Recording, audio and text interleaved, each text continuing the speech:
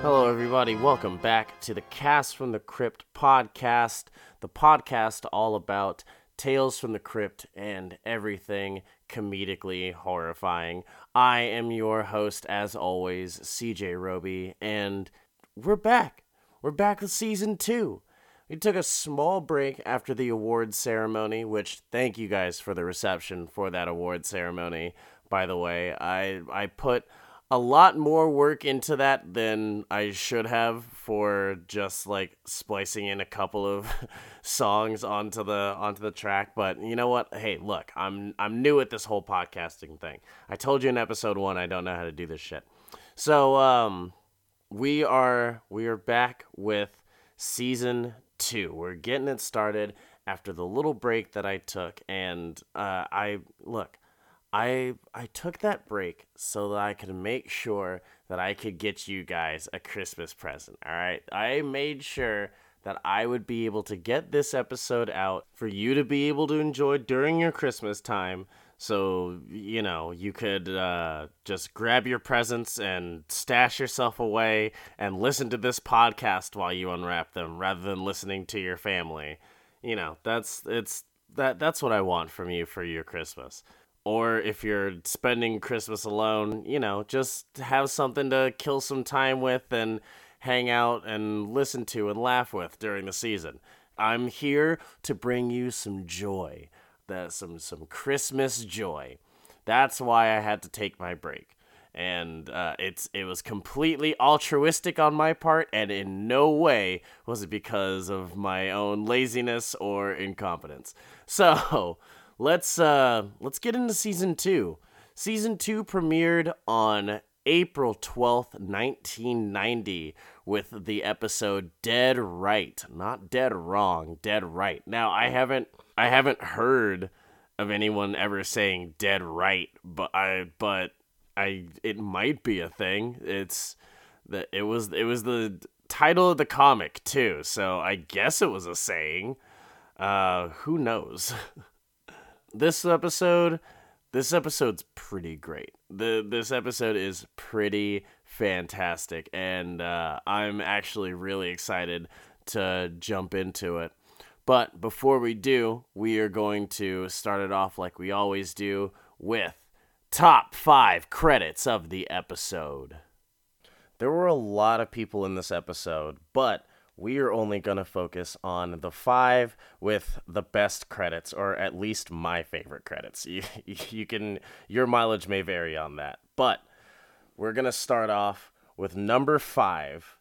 Number 5 is Tiffany Million, who was one of the strippers in the club, and with a name like Tiffany Million, you can kind of guess what is gonna be on her IMDb page, but I was not expecting so many porns to actually have an IMDb page. So like that's just a whole new world of IMDb that I figured out about, and it's just so funny. Like, the best ones that I found on her page were Big Bust Platinum, which, like, I'm pretty sure that's what Jotaro in JoJo's says after he comes.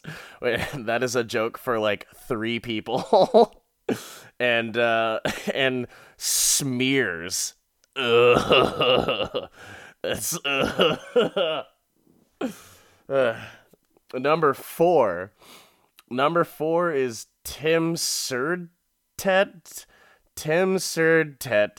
Surstedt. I don't know how to say his name, but he's great because he was the cinematographer for this episode, and he also did the cinematography on Teen Wolf, which was hilarious.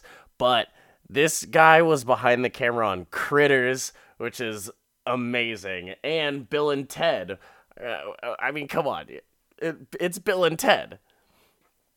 Number three is actually somebody who's been on the list before, Jay Ferguson, who did the music for Only Sin Deep.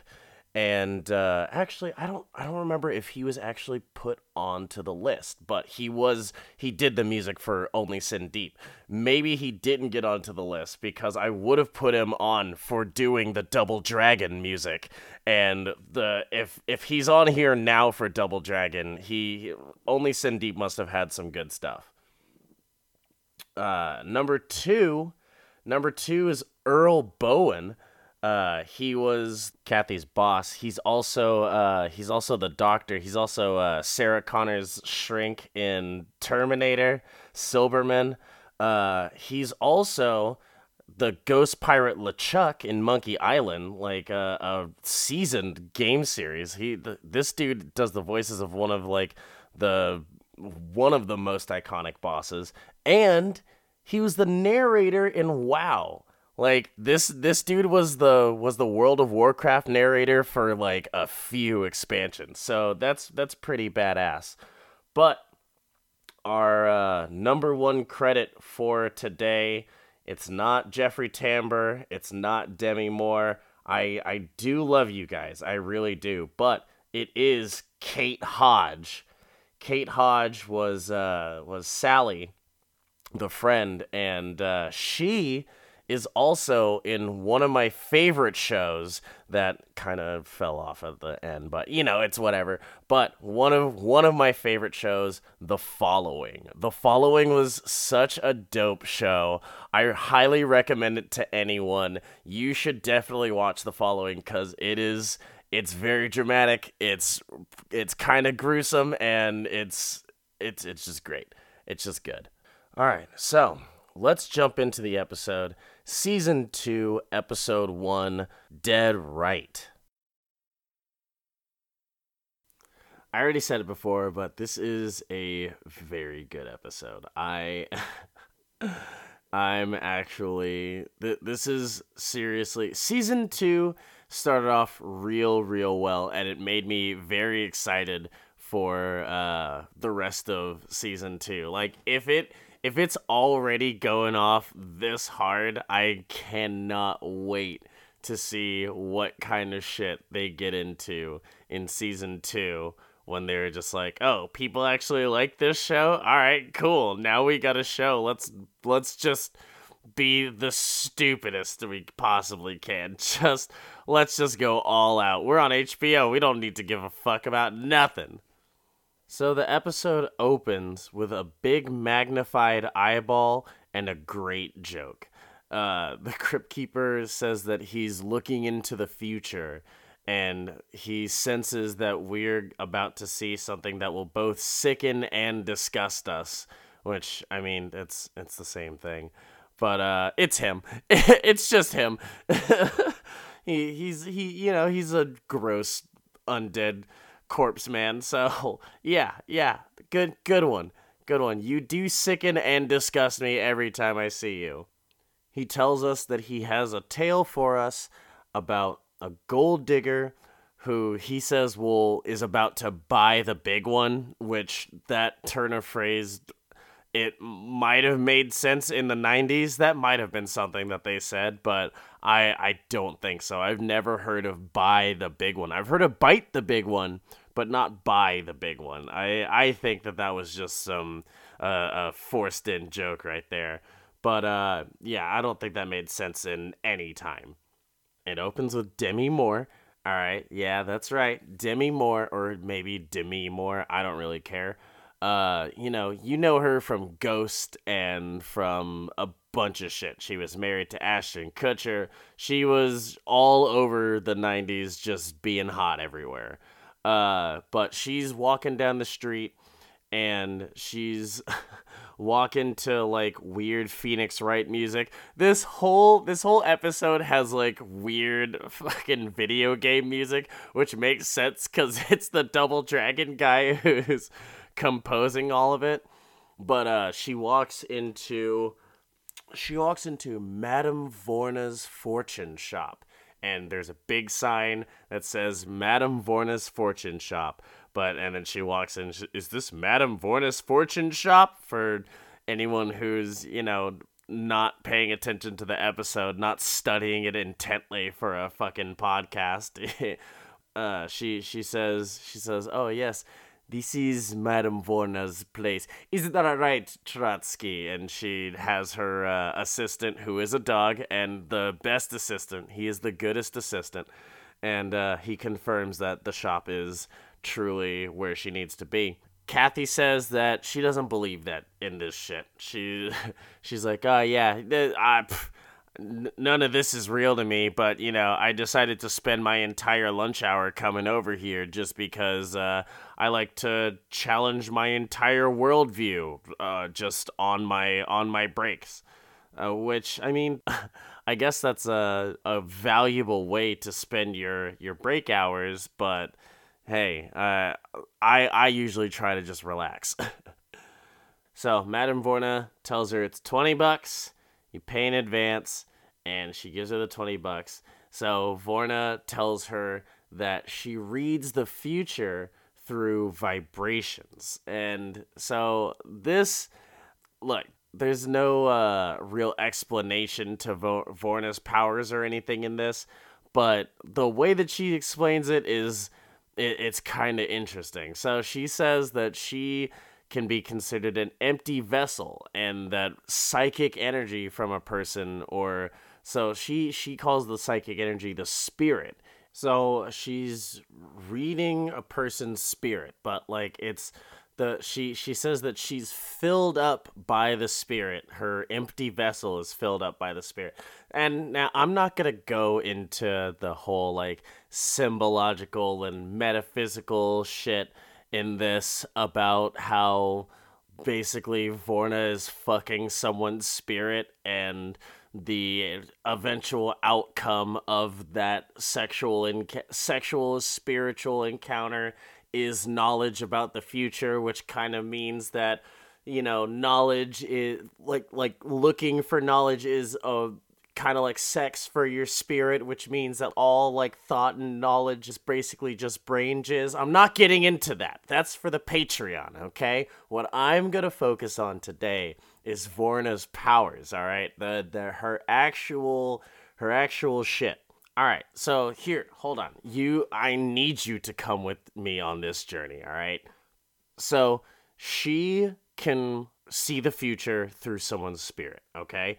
So that means that she is reading somebody's timeline based on the psychic energy and like the vibration, they're like just their aura just in general. So that if she can tell all of your future from your aura, it's not like a thing that she's pulling from the ether. It's not like clairvoyance that she's just like looking at time through. It's like a personal thing. That means that she can read your spirit's whole history and timeline, which kind of tells me that we as people on kind of like a spiritual level exist through all of time all at once. All right, so there's proposal number one. All right, we in our metaphysical forms, we exist throughout all time as one. So that means that time is like a collapsed like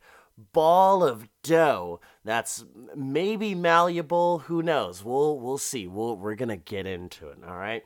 I'm putting on the tinfoil hat right now. All right, I'm crunching it up and putting it on my head. All right, so how does Vorna's power actually work? Is my question. All right, it could. Is she basing this on like probability? Is she like reading like a butterfly effect sort of thing?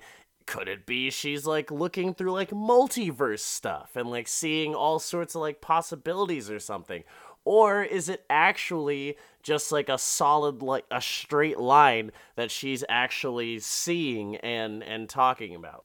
Vorna's not going to tell us, all right? This is why we have to get to the bottom of these things, all right? This is some true, like, you didn't know that you were going to get some real just down and gritty journalism in this episode, did you? From your comedy podcast, but we're getting into it.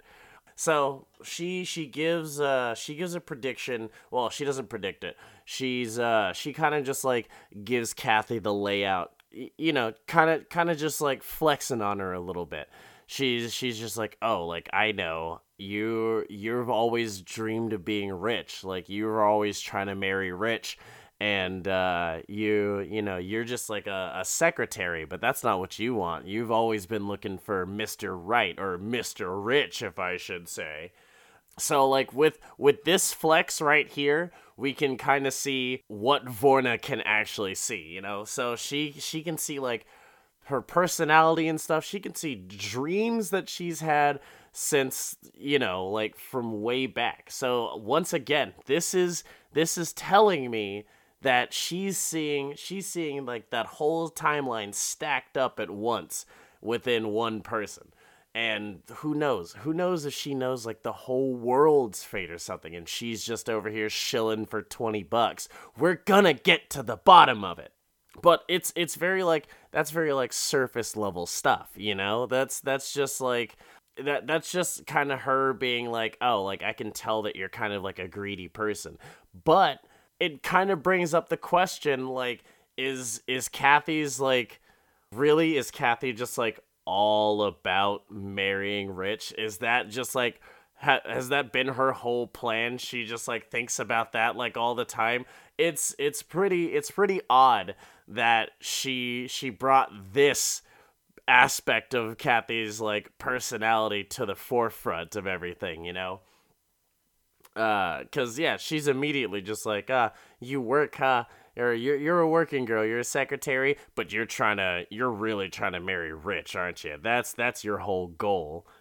So who knows how passionate Kathy's been, cause there are definitely some ladies out here, or who are just like, well, at least like definitely back in the '90s, who were just like, the whole thing that I need to do is go get married, and it better be to a rich guy. So who knows? Who knows? All right, so she gives Kathy her first prediction. All right, Kathy's gonna lose her job, and she's gonna get a new one right after that. And Kathy is just like, no, no way, you're hella stupid. My boss isn't even around. He's on vacation. There's no way I could get fired today. And Vorna tells her that she's never wrong in this area. She will definitely lose her job today. And I was like, wait, what area are you never wrong in? What does that mean? And business? Is that what you're trying to say? You always know, like, the goings on in people's work? That's just easy pickings for you? Or are you telling me that is it just like all of business? I'm never wrong about anything having to do with business. She needs to be like trading stocks or something, rather than collecting $20 off of schmucks by using Future Sight. But who knows? Who cares? So Kathy's just like, nah, whatever. And she goes back to work. At work, she's talking to her friend, and she's dismissing Vorna. And she tells her friend that Vorna said she was going to get fired. And she's like, oh, but that asshole's not even here. There's no way that he could fire me. And she turns around, and her boss is there. And he's like, oh, well, it looks like that asshole got here earlier than you expected, huh? And she's embarrassed, but he goes, oh, I'm not the kind of guy who's upset by just getting called like a name. But looking at your timesheet here, looks like you were half an hour late, 25 minutes late for your lunch. So hit the bricks, bitch, because you're fired. And so she's out of there. And it's just like Madame Vorna said. Oh my goodness.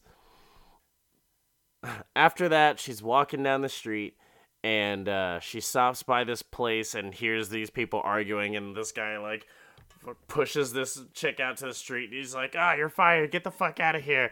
I never want to see you again. She's like, you can't fire me. I quit. You're not going to be able to replace me. He's like, oh yeah? Hey lady. Hey you want a job? And he's just yelling to Kathy. So she takes the job. She's a waitress now.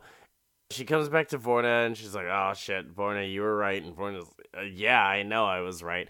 And she says that every exit is an entrance someplace else, which kind of makes me wonder about her power again, because it makes me, all right. So like I it makes me think about like the specifics of her powers, because I don't know if she's seeing, all right, we talked about like probability earlier, so she could be seeing certain events and then just kind of making educated guesses around those because she knows like patterns of time and cyclical shit, and she's, who knows what she can see.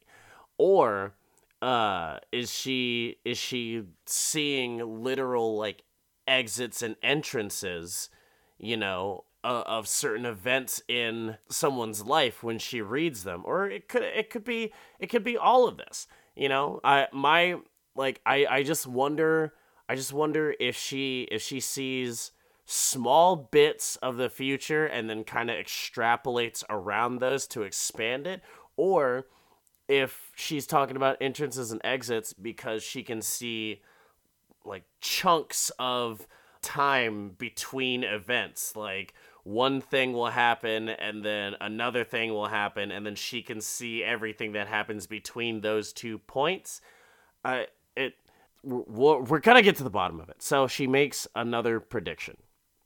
She says there's a new wind blowing for Kathy, which again makes me wonder, like how malleable is time? A new wind, so things have changed for her.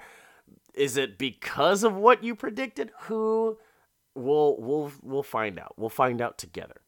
So, but you also have to remember that she's a fucking fortune teller. She's a gypsy. She it could just be her being dramatic. Oracles have a flair for the dramatic and to weave half truths. So that kind of has to be taken into consideration. She says that she sees a great deal of money coming to Kathy soon. But before she gets that money, she's about to marry a man. And she says that she doesn't give her any like, she doesn't tell her exactly what's going on. She just says that I see a man in black and you're in white. So I don't know if she's just like, I don't I don't know if she actually knows like the whole situation of what's going on or something, or if she just sees them at the altar. That's what's really got me going.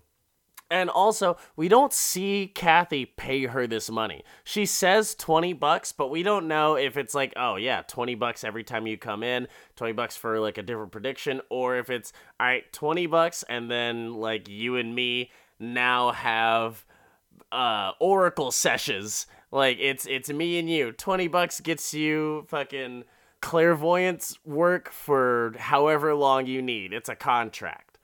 But who knows? Maybe she has rates. Maybe $20 is like the bare minimum you can pay her. Maybe Kathy's just being like a fucking, she's just being hella cheap, and for like $25 for $40 you could get the real specific shit. Who Madame Vorna is powerful, but we don't know how powerful. But she tells Kathy that he's not going to inherit the money until after they get married. And Kathy's just like, I'm not going to marry a poor schmuck. Like, what are you talking about? I don't want to, I don't care about him. Like, I just want the money. And Vorna's like, oh, well, what about love? Kathy says love's kind of important, but she's not stupid. She's like, nah, you don't give a shit about love. You love money.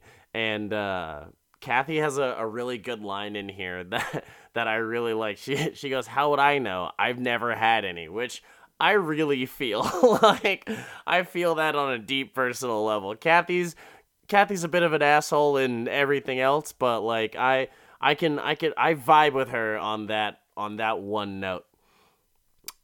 So now Vorna is making the serious predictions, and this is about to carry the episode. So Vorna says that Kathy's husband is going to inherit a large sum of money, and then after that, he's gonna die a violent death.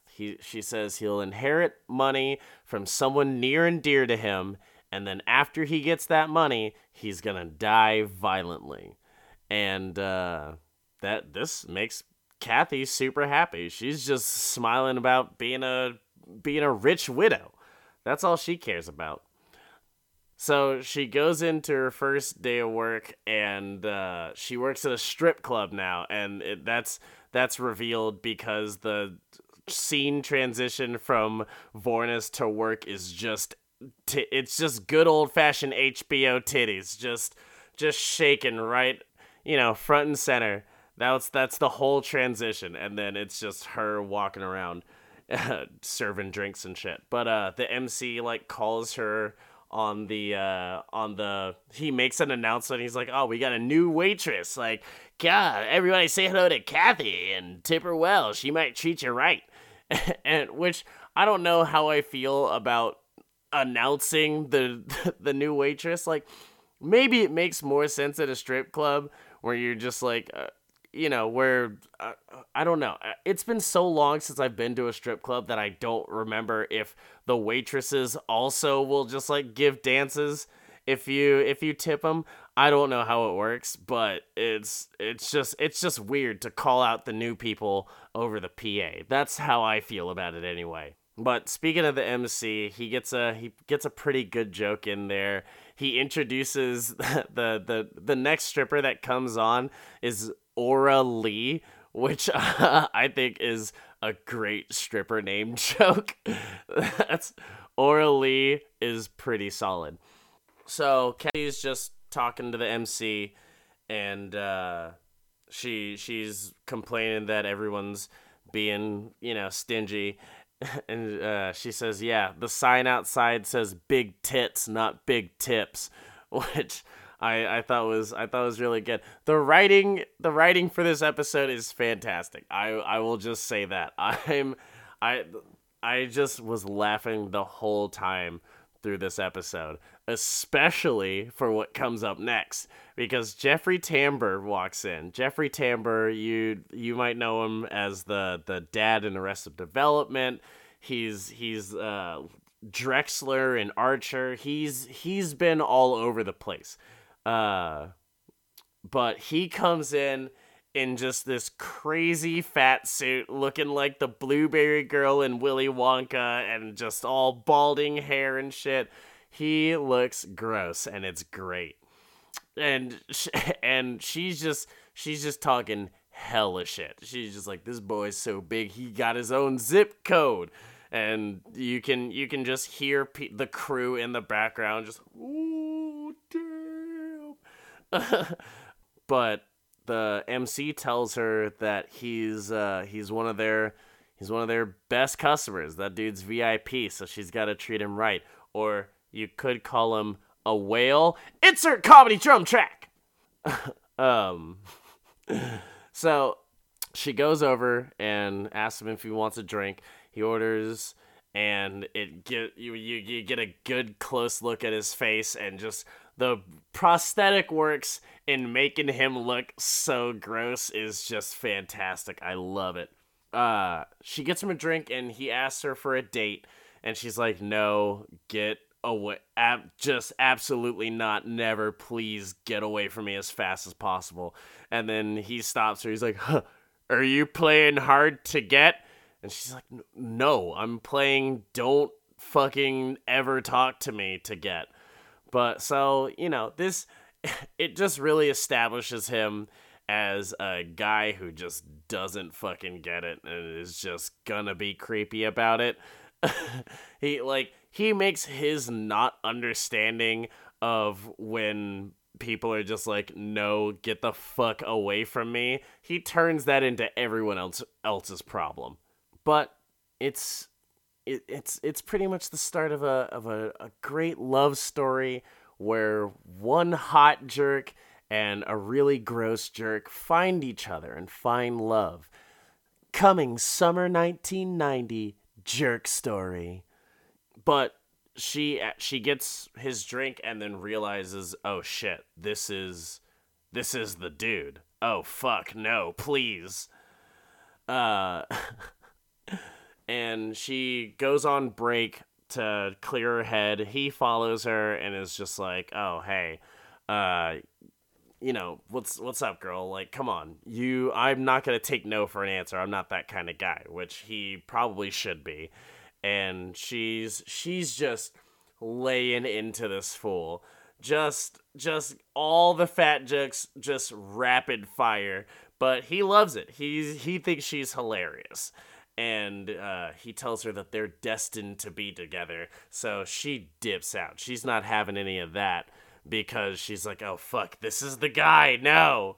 So she goes back to Vorna, and Vorna tells her, like, yeah, that's the guy who you're going to inherit all the money, or who's going to inherit all the money.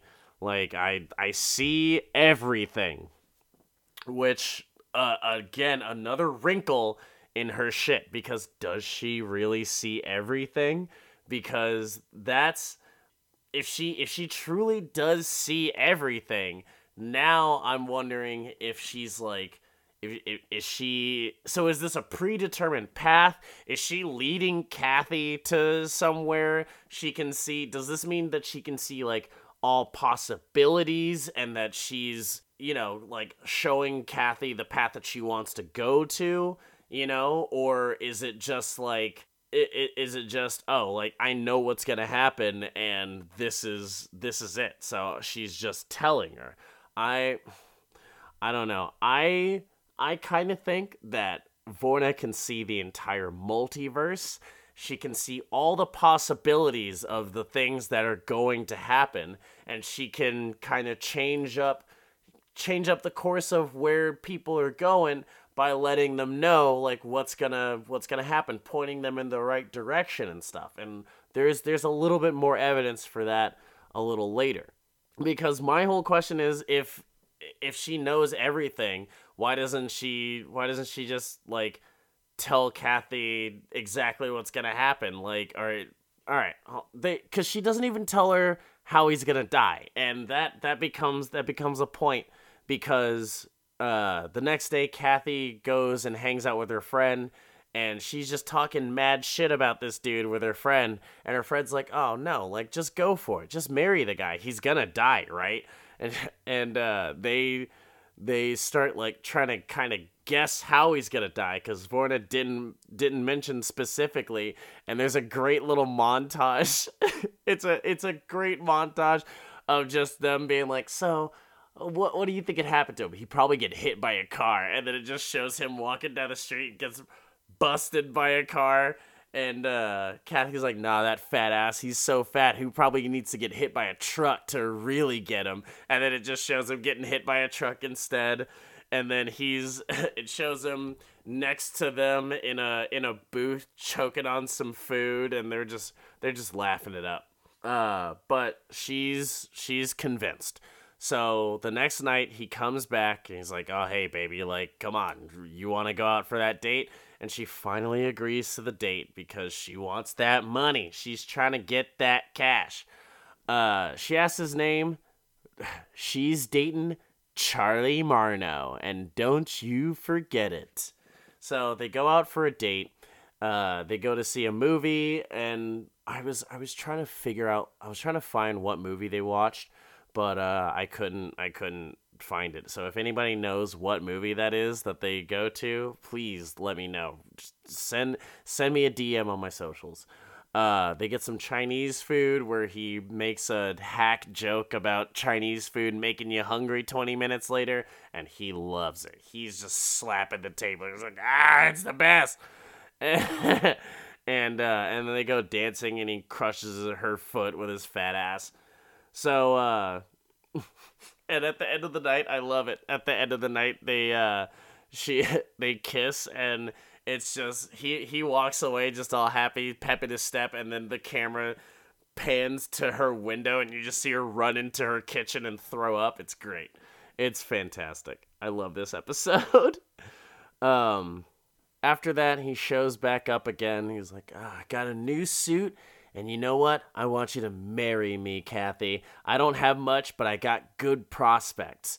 And she asks, she goes, well, I mean, I don't know anything about you. I don't know anything about your family or anything. Do you have any like rich family that might be able to take care of us if we get into a jam or anything? And he tells her about his rich uncle that owns a factory. So that's all she needs, and she agrees. And the next scene is just them getting married and her looking sad about it. And then the honeymoon where Charles is trying to fuck, but she's just absolutely disgusted by everything. And we get another super fun montage where it's just her and Charlie just living in marital bliss and her just being miserable. But it's all set to the tune of Dancing Cheek to Cheek, and it's like intercut with them like having like a nice little dance number. It's a very well done sequence, and I really, really enjoyed it. So after that, she's just like, man, I'm fucking done. Have you heard anything from your uncle? And he's like, why would I hear anything from my uncle? He's got his family and they're all hanging out. They're doing fine. And she flips out. What do you mean your uncle has a family? What do you mean they're going to be inheriting the money instead of us? Like, no. Vorna, why? Uh, so she goes back to Vorna, and every time she goes to Vorna, I forgot to mention this. Every time she goes to Vorna, I don't know what's going on with Vorna's office hours, but she always goes to Vorna at the most random times, and Vorna's always like doing some shit. The first time she goes back, Vorna's just like hanging out. She's just like got a face mask on. She's got her hair like all wrapped, hanging out, watching fucking TV, putting lotion on. She's like, oh yeah, so you met the guy, huh? Yep. I'm just hanging out. I know my office hours are open, but this is also just like my me time. So you can come here to get predictions, but just know that I'm going to be doing my own thing. I wish, you know what? I need to open a business so that I can be just like Vorna. That's the kind of business owner I want to be. So she goes back to Vorna, and this time Vorna's just like at her TV doing aerobics while getting yelled at. She's like, you're a fraud. Like, this can't be. You told me that. And Vorna's just like, yeah, bro, I'm just trying to exercise here. I told you he's gonna be the one that inherits the money, and he's gonna die after that. Like, what do you want from me? And Kathy says that she's fucking finished. She's done. She's out of here. But after that, Vorna looks at us, me as the viewer. She reiterates it, and she tells us that Vorna is always right. So this definitely plays into my multiverse theory. All right, because she can definitely see us. And we are not in that same dimension, all right? She's over here. Only a few characters in this show so far have broken the fourth wall. So,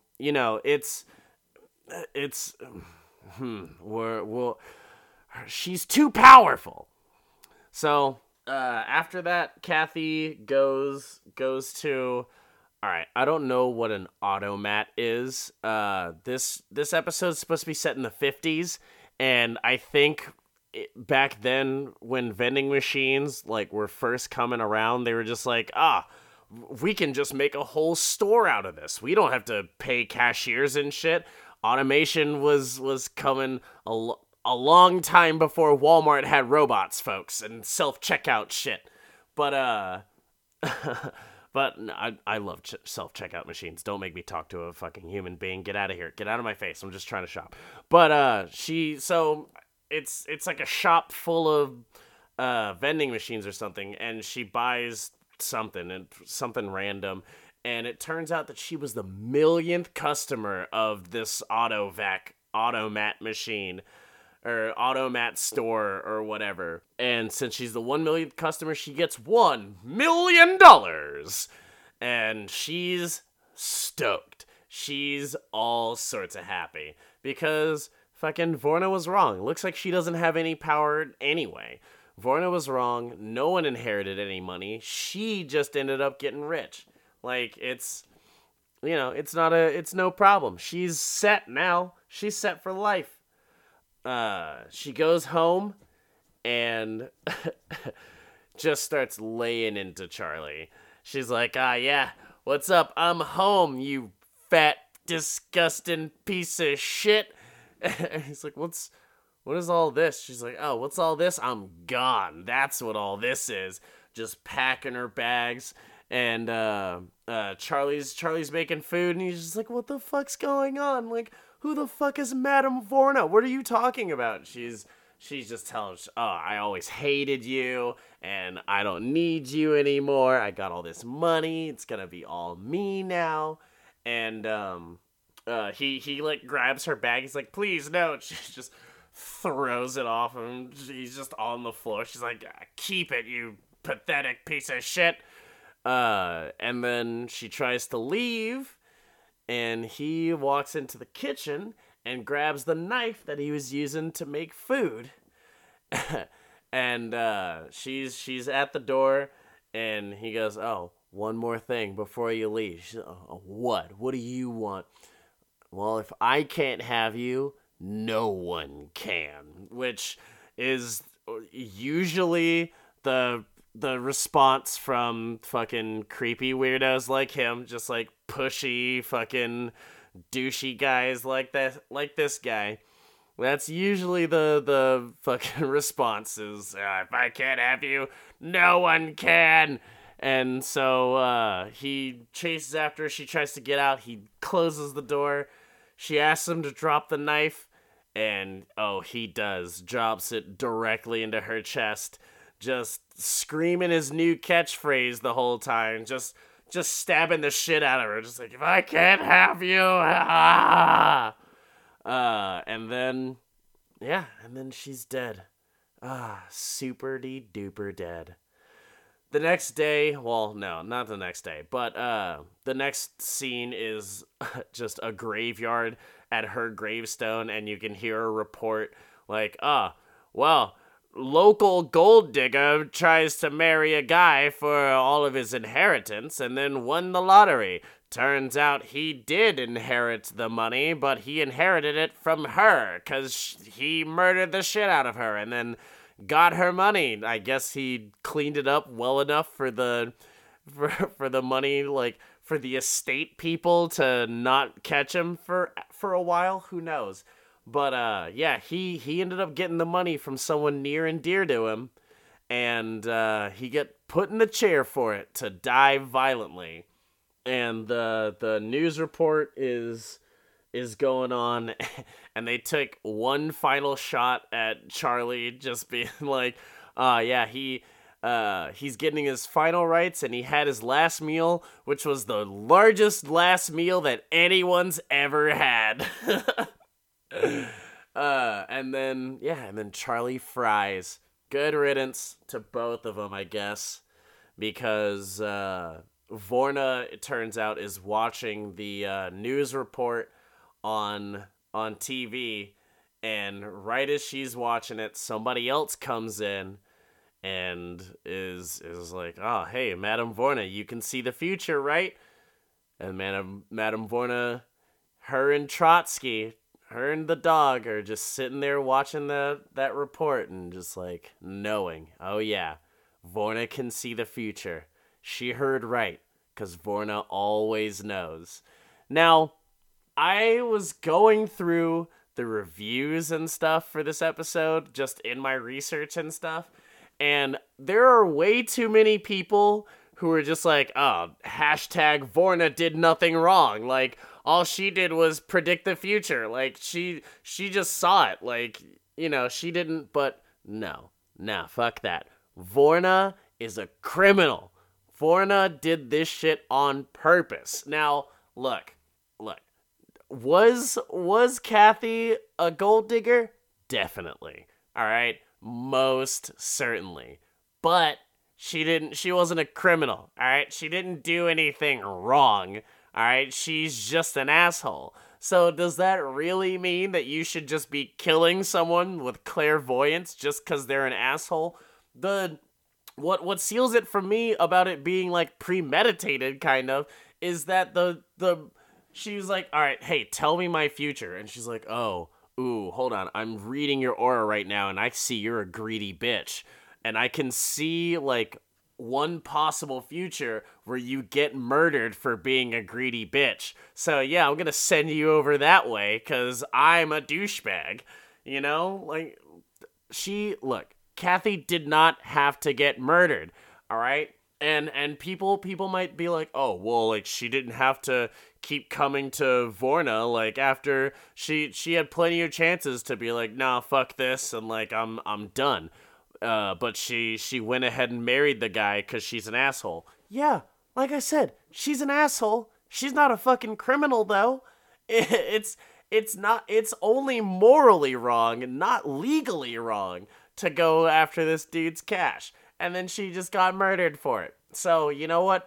Madame Vorna is a criminal and she's over here producing psychic murders and I'm not here for it. I won't stand for it. But fucking look, if you think differently, my socials, I'm gonna give out my social medias at the end of the episode. Feel free to at me. I don't care. Vorna was wrong.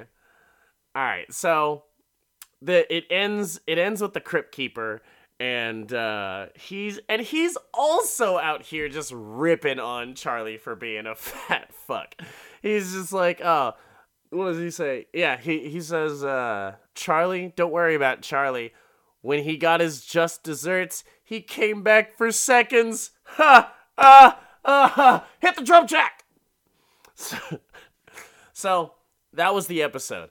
Look, if you don't watch the episodes like beforehand and then listen to the episode, I really, really insist that you watch this episode at the very least, because it is fantastic. It's great.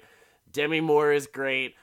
Jeffrey Tambor is fantastic, and it's hilarious, him in that fat suit. And just everything about this episode is spectacular. So I really recommend it.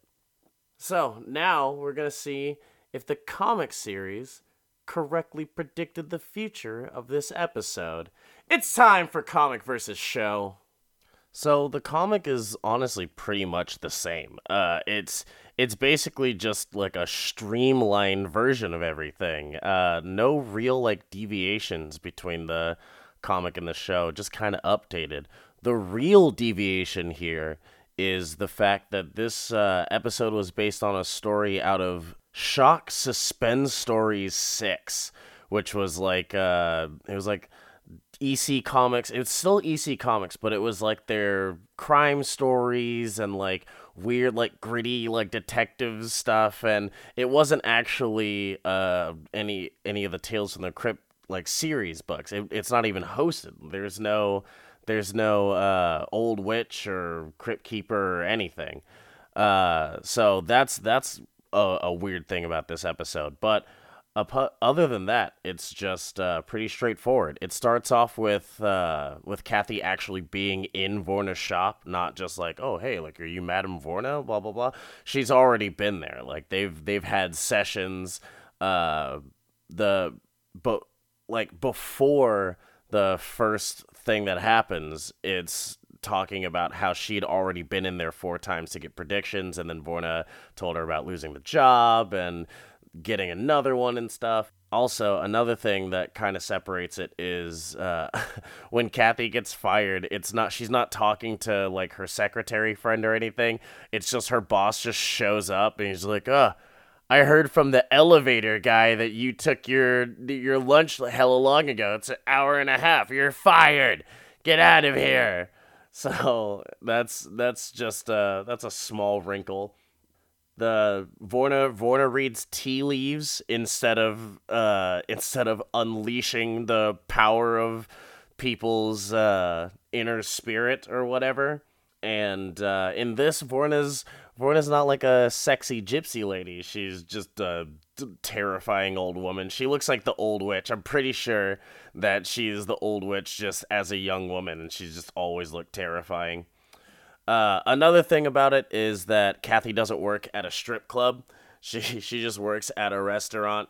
We already said that they could get away with a lot of things back then, but I don't know if they were setting shit in strip clubs. And also, Vorna actually tells her how much money that she's gonna get in the inheritance. She said, "Oh, dude's gonna inherit $25,000 as an inheritance," and Kathy's just like, "Oh shit, 25K. I'm set. Hell yeah." And when the last real difference of the comic is that she actually, when she goes to the automat, she actually buys coffee. It actually like specifically shows her buying coffee rather than just who cares what millionth customer, oh boy. But yeah, they just specifically, she's just like, oh man, I need a coffee. And then everyone's like, oh, you're the millionth customer. Here's 25K. And then she gets murdered to death by Charlie, and he inherits that money. So that's really it for Comic versus Show. That's the end of the episode, everybody. This is the beginning of season 2, and it's already looking fucking great. Real quick, I just want to shout out my Shriek of the Week, which is Antlers. Oh, man, if you have not seen the trailer for Antlers, go do yourself a favor and look it up. It looks so creepy, and it looks so fucking good. Guillermo del Toro is behind it, so you know it's going to be some cool shit. And it just looks fucking dope. So that's what Shriek of the Week is this week. All right, everyone, take it easy. I hope that you all have a great new year. This is the last podcast of 2019. So I thank you guys for supporting me this whole time. I mean, we're only 8 episodes in, but you guys have been showing me a lot of love, and 2020 is going to be a real fun time for this podcast. All right, everybody. I'm CJ Damocha, all over the place. CJ Damocha. You can find me on Twitch. You can find me on social medias. Or you can just, like, find me on the street and be like, hey, you're that Tales from the Crypt guy. And I'll be like, I don't know what you're talking about. All right, folks. Take it easy and stay spooky.